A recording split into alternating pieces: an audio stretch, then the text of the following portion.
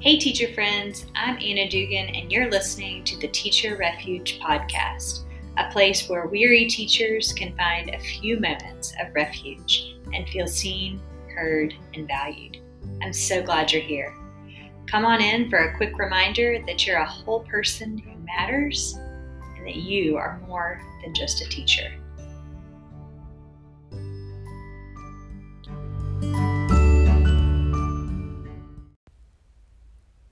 Hey guys, welcome back. I was talking to a friend the other day who is a first-year teacher, and she was talking about all of the stress that she's been under and over the last however many weeks of being back in school, especially this year.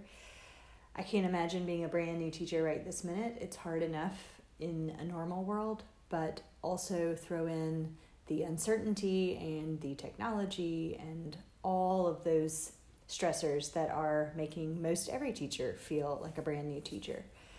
But she was going on and on about all of the different things that she is using her time for, well-intentioned things that are necessary to do for the job, all the planning and research and all of the things that you have to do as a teacher. But she was talking about the fact that she doesn't even feel like she can go to bed at a reasonable hour, that she gets up extra early to continue things the next day. She thinks that all throughout the day, most all of her time needs to be committed to her job. And I totally understand that feeling, especially when you're brand new. But I do think as teachers, we kind of start to think that all of our resources and energy and time needs to be spent on doing our job, or else we are not doing a good job, or we are slacking, or we are not investing in our students like we should. And of course, there is an element of doing that, but it's also very important for us as teachers to remember that we are worth the effort to stop for some time, that we don't always have to be going, even though it feels like that. And there's also this temptation for when we do stop, that the way we rest or recalibrate is just to do kind of normal things like watch Netflix or grab a bottle of wine or go on a walk, which all of those things are great in their own right. But there's this sense that that's kind of enough for us to rest from these intense times with our students or with our colleagues or doing the job of teaching. And quite honestly, that is what I did most of the time that I was in school. I would just use time on my porch with neighbors as kind of a recalibration, and that is absolutely great. But that was kind of all that I was doing a lot of times. I wasn't using any of the time that I had away from school to kind of tend to my own soul or really look at my own story and pain, like we talked about in the last couple of episodes. And doing that made me feel like, oh, I'm having rest from the job, but it wasn't real rest for my soul. And I know that sounds kind of woo-woo, but there is a difference. There is a difference in just zoning out to Netflix and actually kind of looking at how I'm processing things, looking at the things that I am thinking about and worried about and the stories that I'm hearing from my students, and actually taking time with those things rather than just trying to numb them out or ignore them when I get home. And that is tough to do. It really is. And really, I don't know how to do that other than knowing what it feels like to have neglected doing that for so long, and then to start to see the side effects of that in my own life.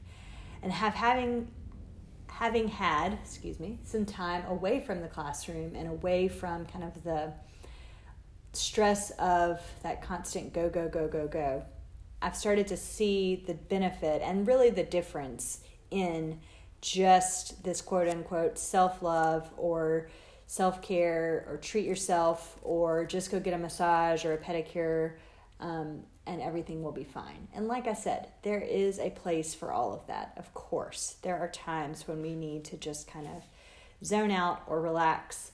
But if we're also not tending to what's really going on, if we're not expressing those things, if we're not able to kind of process either out loud with a friend or a therapist or a family member, or if we're not journaling about things or really kind of letting ourselves think and feel and process those things, then all of the other surface stuff becomes a substitute for actually caring for what's going on inside our souls.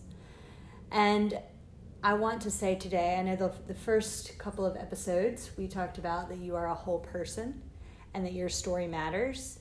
And the last thing I want us to remember as we kind of move into this podcast journey together is that you are worth the time and effort to do the things I'm talking about.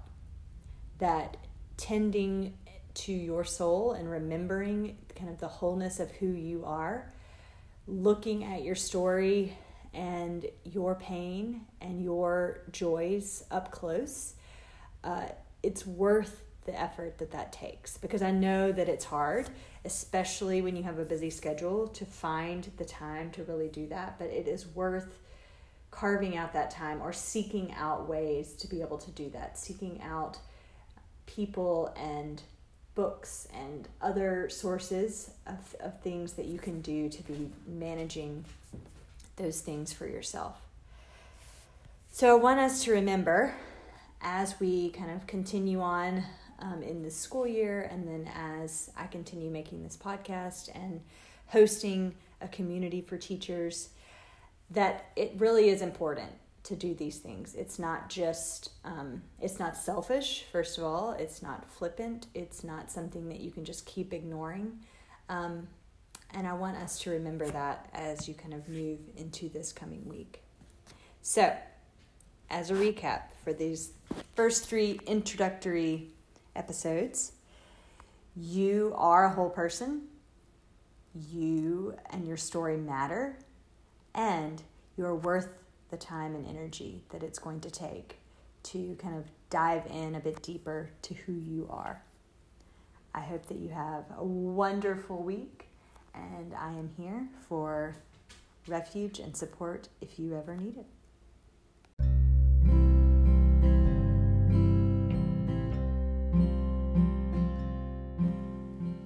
As you leave today, I want to send you out with this moment of refuge. Though your time feels borrowed and your energy is gone, your soul longs to be attended to. It's easy to use shallow comforts to distract yourself, but you are worth the time and energy and focus it takes to help your soul to breathe and to connect with your Creator and your needs and your grief, and with other people who can help remind you that you are not alone and that you are seen and loved. Your tasks and plans and chores and Netflix shows will all still be there. Sometimes the most holy thing you can do is to step away from all that seems important so that you can feel and see the ways that you have inherent worth, because you are made in the image of one who says you are good. May your mind be quieted and your racing heart slowed as you are reminded of your eternal worth.